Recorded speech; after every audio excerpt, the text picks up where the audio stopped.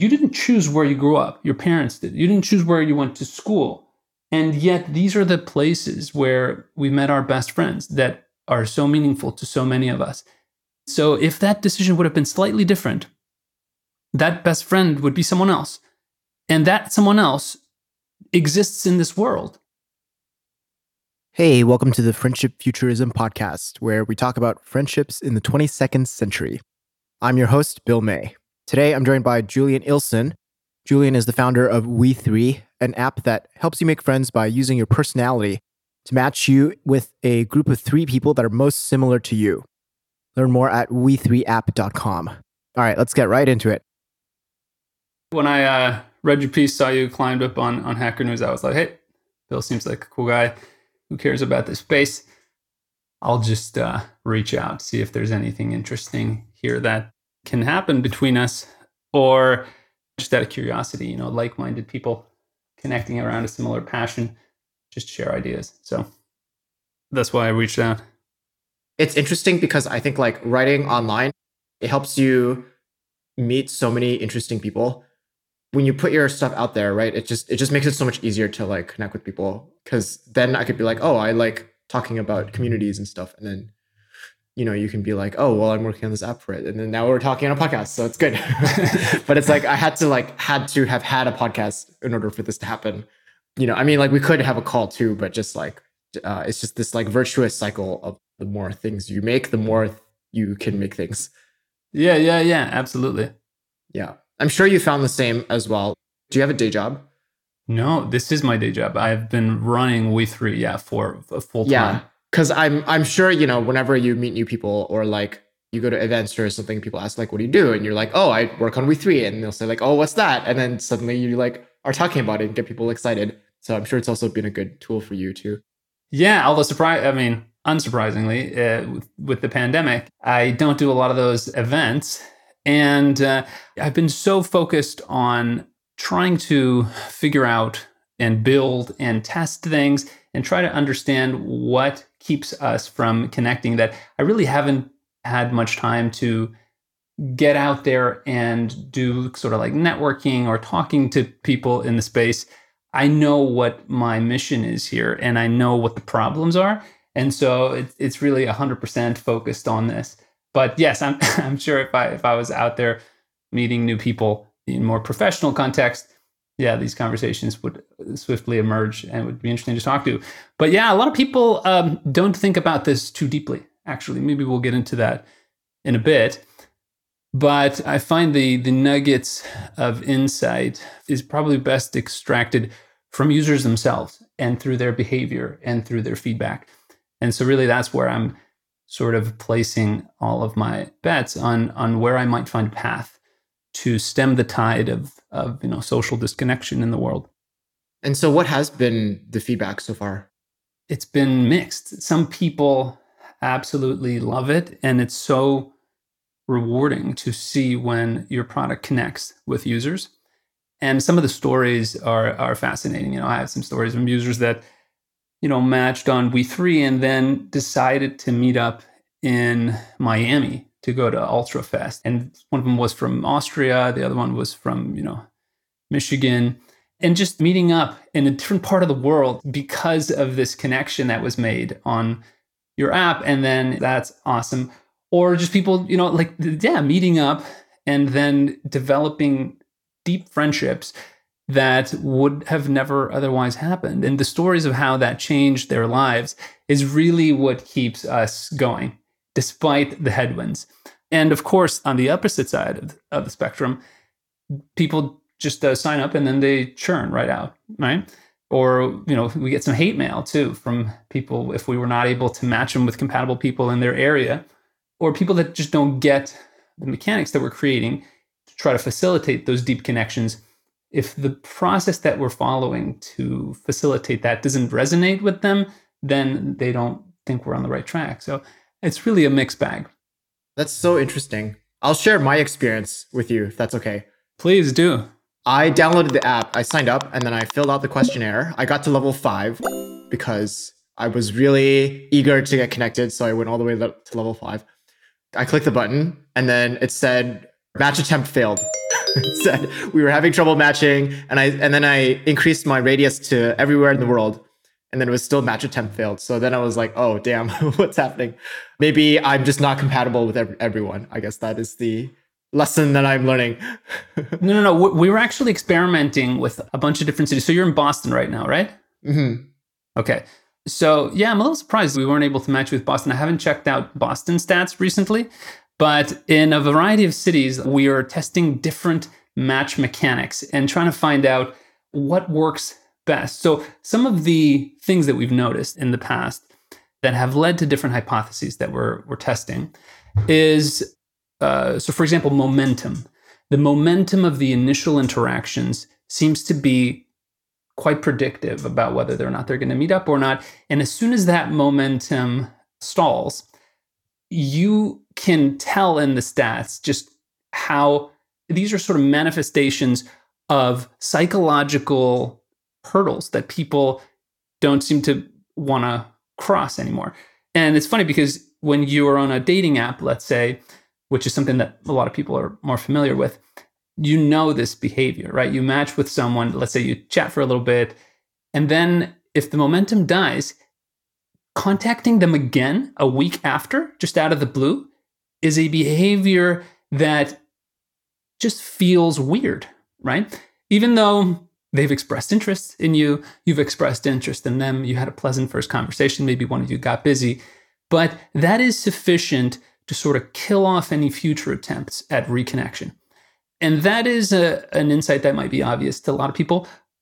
But how do you translate that into a product where you really don't want to waste these potentially incredible connections because of a scheduling issue or because a push notification didn't go through?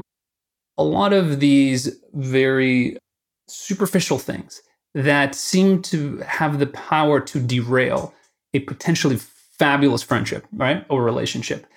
And so I think it's incumbent on us to understand these a bit better, see if there's anything that can be done to recapture them or their interest, or do our best to minimize them and the negative effect that it can have.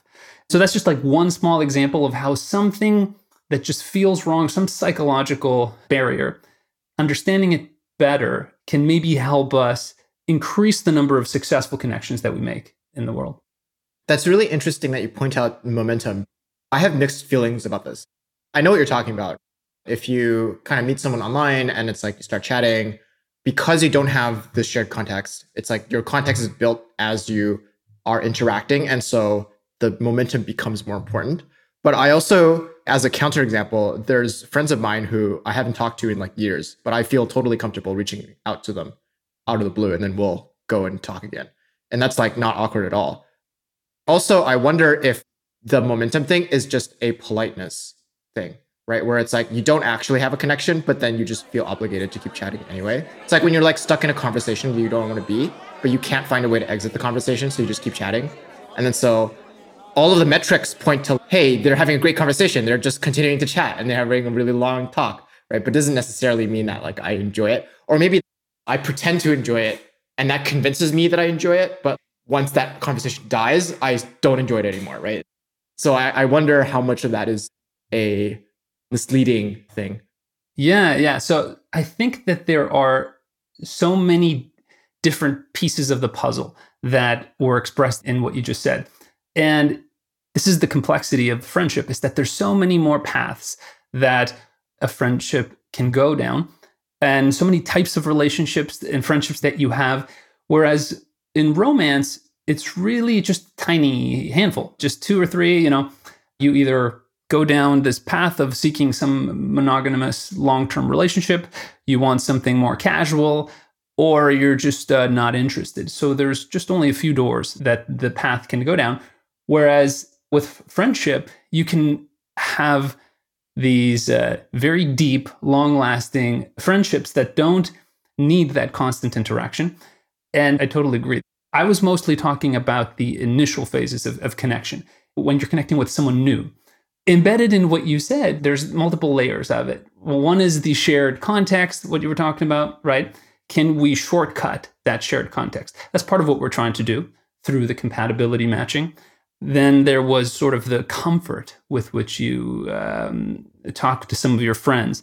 That involves something else that's maybe more internal to you and the friendship that you have. The sense that it's no longer awkward, right? And you can pick up right where you left off. There is a trust that has already been established and a confidence that the connection that you have with this person is deeper than any one interaction. So even if you're having a bad day, you can express that and know that this person will be there the next day. Whereas if that trust hasn't been established, the trust that you know that they like you and that they appreciate you and that they want to be your friend, that is missing in every first interaction that you have with other people. And so when that hasn't been established, you can't expect that already. So that's another example of how initial interactions differ than your existing friendships, right? And that is part of the discovery challenge of what we're trying to learn. So much is about the shared context of when they connect, but then so much is also personal and psychological, which is why in our app, we go deep into personality and values and asking questions about all these things to try to see if we can spot patterns, correlations, or just better or worse approaches to connecting based on who you are and based on how you connect with others. That makes sense to me because in the initial interaction, like you're much more disposable. So you feel this urge or anxiety to like want to prove that you're not disposable. Yes. Well, that's one, not disposable. But then there's other things that come to play depending on what your mindset is at when you're going into this and to talking to strangers, right?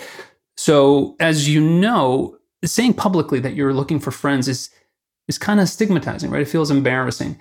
And nobody wants to appear desperate for friends. And so that is sort of present when the context is, hey, you're meeting because you want to make friends. And so signaling early on that you're not desperate, all of these concerns, they're essentially determining to a large extent how you behave, what you say, how fast you reply. And some of these may be productive, right? So you might not be feeling great at that moment. You might feel a little vulnerable. So you will pretend to be a little more excited, a little happier.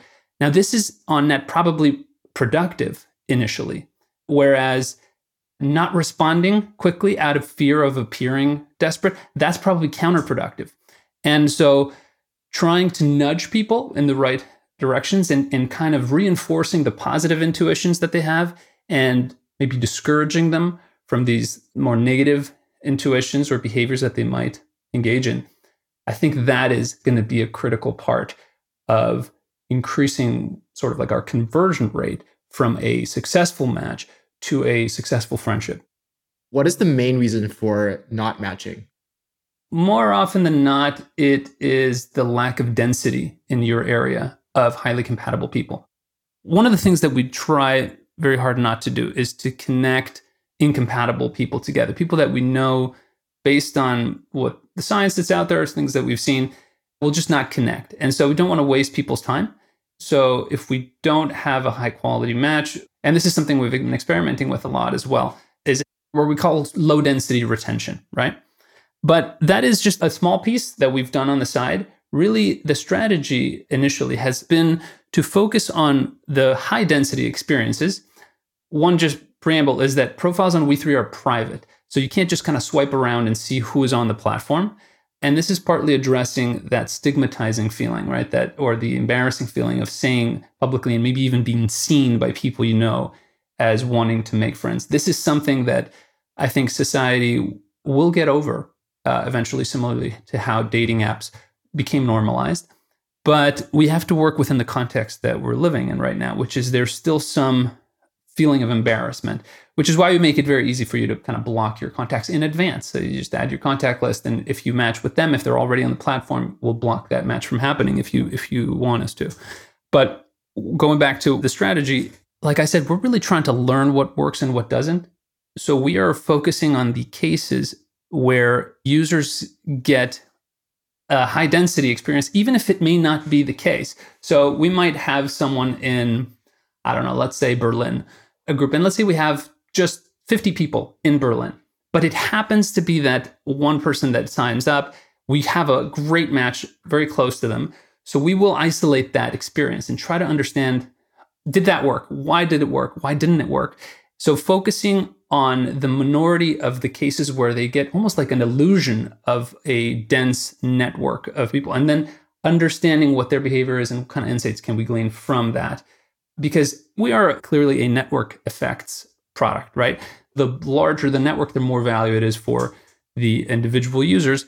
And the traditional approach for building these types of companies has been have a clear value proposition, raise a whole bunch of money, build the network, and then try to find a way to monetize. Given that the path that these companies usually go down is they raise a lot of money, and if they don't find product market fit, if they don't find a business model that's viable, they will have to shut down. I cared too much about the mission here that I've reversed the order a bit. I figured I'm going to do a minimal sort of inbound marketing strategy so that enough people can find us, and then focus on these high density experiences to try to learn as much as we can, because I know that the question mark, the things that we don't know, is a little further downstream, is how can you connect people, skip the small talk, and really create deep, meaningful connections in a world where everything is making it easier and easier to be lazy, to not go out and meet even friends. There's great TV. You can just turn on Netflix, or you can just pull out your phone and scroll through TikTok. So many trends, and work from home. COVID's made us. There's so many trends going in the opposite direction of social connection, and everything is really making it easier to try to capture our attention and make it so that we are mostly alone. I'm not saying that this is some conspiracy, but it is a fact that it is much easier to satiate your loneliness by confusing it with boredom and just opening up your phone and scrolling. I always knew that the challenge was going to be how to get them off their couch and into the real world, meeting someone or a group of people that could have a much more deep impact on their overall well-being. Because the science on that is absolutely clear. It is these personal connections and these friendships that it's really the strongest lever you can pull if you're trying to improve your well-being. I'm curious, with these people who you've been able to form a dense group with, what are some commonalities that you've seen? Compatibility is really at an individual level. It's a relational metric, right? You are compatible with someone else. So it's by definition a relational metric. If you're looking at individual characteristics, we are in the process of sort of doing this work of trying to identify key traits, other than the obvious ones of being higher on the openness when it comes to the big 5 personality traits. We haven't seen some incredibly strong predictors yet, surprisingly, because I thought that this is going to be a very easy machine learning job to do. But it isn't actually as predictive as we expected, although there's more work to do because there's just a lot of noise, and there's so many variables in that we probably have to do a bit more cleanup and have some sort of model, higher level model of how we want to think about this problem so that we can isolate the relevant factors that we want to learn more about. So if you look at a successful group versus a non-successful group, what is it that's different about the successful group? One of the most predictive ones is how fast or how soon do they propose an in-person meetup. In successful groups, there usually is an individual who's more of like a pusher, who's the one who's poking, is like, guys, all right, so when is this happening? And how about this? So there seems to be this pattern, although it's not as silver bullet, but this is definitely more predictive. If there is discussion of an in-person meetup early on in the conversation, and there is at least one person that's pushing to actually bring it to fruition. It's like what they tell you in sales, right? Always be closing. Yeah, exactly. Need someone who's a closer. That's what you need. Yeah, exactly. One of the things that is challenging for our platform is we connect always in groups of 3 to try to minimize the awkwardness. That's the other challenge that we think exists out there.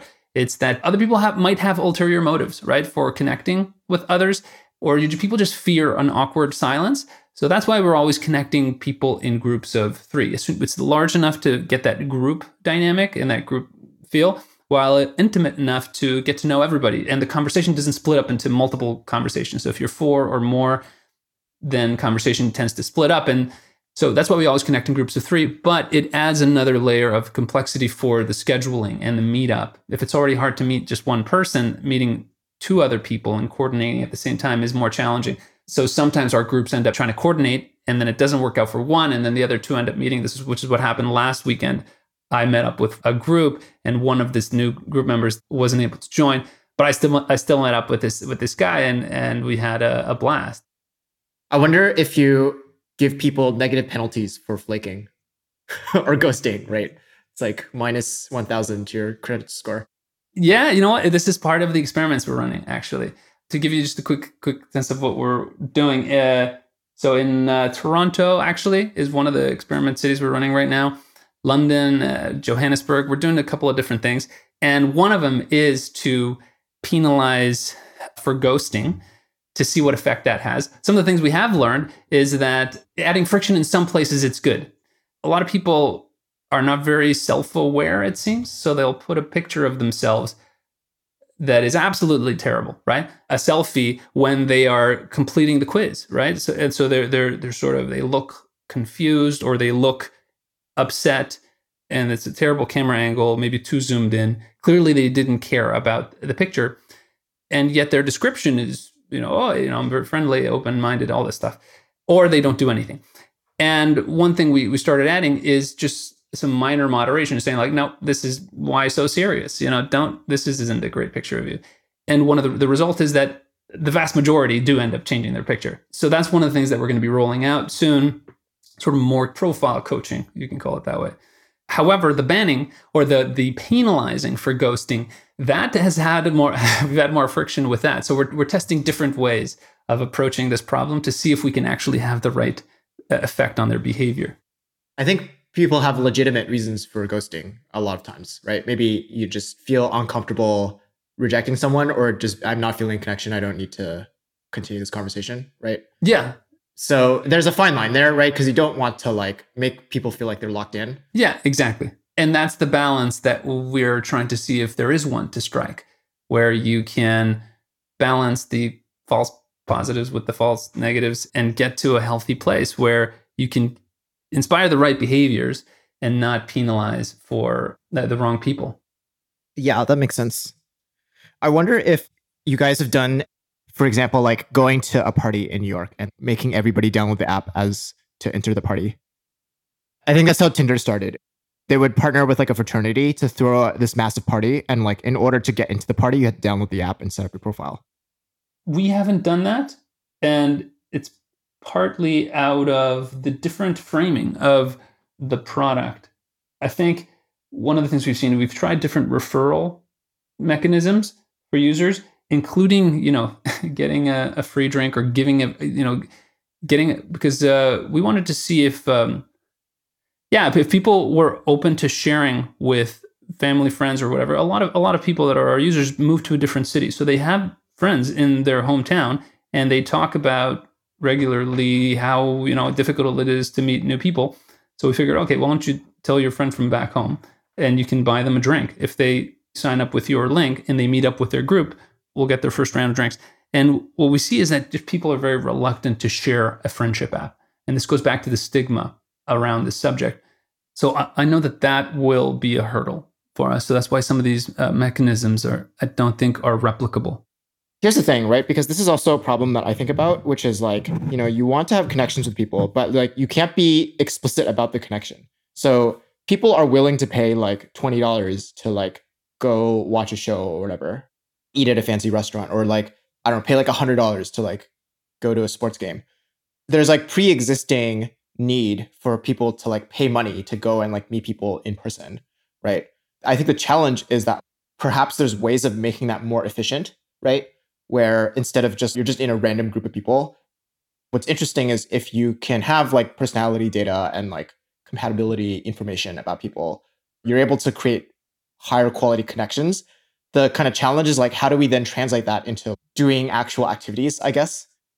I've done a bit of work on what our growth model or growth strategy could be. And I've done a little bit of validation of that as well. We've been, like I mentioned, holding back on investing in growth because we don't think that we've cracked the code yet on connecting and getting them to meet in person. But the growth model is related much more closely to what you just mentioned. And if I understood you correctly, one of the insights there, it's that you can't make the relationship too explicit, or basically you can't, the purpose of meeting shouldn't or can't be in today's in today's world where it's still stigmatized. It's like, let's meet to see if we can be friends. Whereas it's much more acceptable or to say, let's meet to go watch this game. Well, the thing is, like, I don't think it's a stigma, right? I just think it's like, so for example, like how we met, I didn't say, hey, Julian, I just wanted to get to know you. I said, hey, like, let's chat about your company, or like, I want to learn from you, right? Because I think if I had just said like, yo, let's meet up and see if we have a connection, then what ends up happening is like, you're in this interview assessment mode where we're both judging each other to be like, okay, is this person a good fit for my network? And that's just like extremely anxiety inducing, right? Because you're essentially in an interview with the person. But if I'm just like talking to you about kind of what you're interested in, what I'm interested in, we're having an actual conversation. So it's not so much that it's a stigma as it is like having an external thing to focus on removes, like without it, there's this vacuum of topics that you could do. And so you end up just being in like interview mode. Yes, 100%. That's why it's so important for your compatibility to be explicit.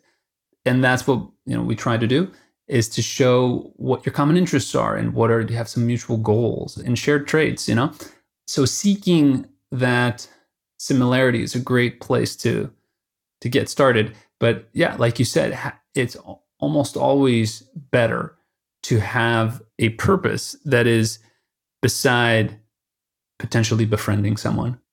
I guess I also wonder if the approach here is a little backwards. We're going to forge connections and then find something to do instead of, for example, one idea, as you were talking about like buying people drinks, is like, what if it was like you partnered with restaurants? Hey, we'll give you discounted meals if you download this app and come to our specific restaurant, right? As like a tool for marketing for that restaurant. Then it could be like this recurring, like, oh, this is the We3 bar that you always meet at, right? Then you're like you're leading with the activity instead of leading with the connection. And then that way it's just like people can then come and go to that place. And then you also have a business model here, which is you partner with the restaurant as well. And they can have growth tool. Yeah. So that was one thing that I thought about early on. Yeah, exactly. As like a business model. There's a couple of challenges with that. One of them is the privacy aspect of it, right? Is trying to link an online experience to the receipt, right, of what they purchased in order to get some sort of kickback from the restaurant as a business model. That is a very kind of high touch sales experience. And I didn't think it would be, the incentive wouldn't be that high for the restaurant to really be vocal about spreading the word. And also their reach, I thought, would be limited. So it just didn't seem to be a very interesting path. Didn't feel very scalable. So that's kind of why I decided to explore other options. And I just wanted to focus on the core value. The core value to users is connecting and developing, friendships that make life worth living, and give meaning to your life, improve your well-being. And going to a restaurant or trying to make money from the meetup just felt so secondary, And if we could provide enough value to our core users, I didn't want to distract our focus trying to find another way to monetize. How do you monetize? Because it is your full-time thing, right? So you have to make it sustainable in some way. And you don't have funding either. No funding. We've been bootstrapped since the beginning, and we are ramen profitable, right? Like we've been able to pay we're really two co-founders, and then we have another developer who helps with a lot of stuff full time. So it's really just three of us trying to crack this code. But we've been ramen profitable for a couple of years now, and it is through premium subscriptions. But only high density users can see them, because in your case, we weren't even able to match you, it seems. So we can't provide value to you at the moment. So there's no point to try to upsell you. But for the ones who we can, then we do have a premium subscription with some superpowers that they get in the app.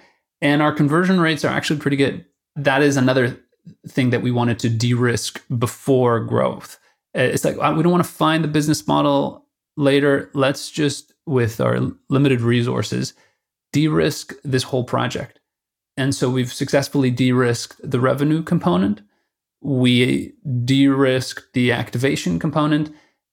I think you can only open the door, right? Because people have to actually take initiative, right? Like you said, there has to be somebody who's like a pusher or a closer to make anything happen. It's like you can't personally make friendships happen. You can only facilitate them in certain ways, right? So I wonder if it's just this more societal level problem like you identified. It's just like, because everything else in our lives has gotten so much easier, we've forgotten what it is like to try really hard to have something happen. Yeah, and that is part of the challenge. And I do think that there's room for us to do more. That's why we're trying more things. Like for just the example of being more strict on the profile that you can have does seem to have an impact on people's likelihood to want to interact with you and meet up in person. We discussed early on in the conversation how core trust is to a real friendship. And so shortcuts to building trust can only help. So I think that maybe it could be on the margin, but I think that there are really important insights that we can probably gather in product changes or adjustments we can make to quintuple this conversion rate in person. And once they're in person, then it's different, because I'm chatting with you right now, and I know we can grab a beer and have fun and have a great time together. But over chat, text, it's hard to communicate that confidence that you will get along. That's why we insist on, this is about meeting up in person, or at least over a video call, and nudging people in that direction is part of what we're going to be experimenting more and more with to see what works. Julian, are you satisfied with your friendships? I'm satisfied with my existing friendships, but I'm not satisfied with the number of quality friendships. What is the ideal number of quality friendships? Friendships for me have helped. They're a big part of who I am, my best friendships. And the challenge is that I've lived in different places in the world as an adult, and it's not the same. If they were all in the same place, I would be incredibly satisfied with my friendships. But the truth is that they're all spread out all over the world.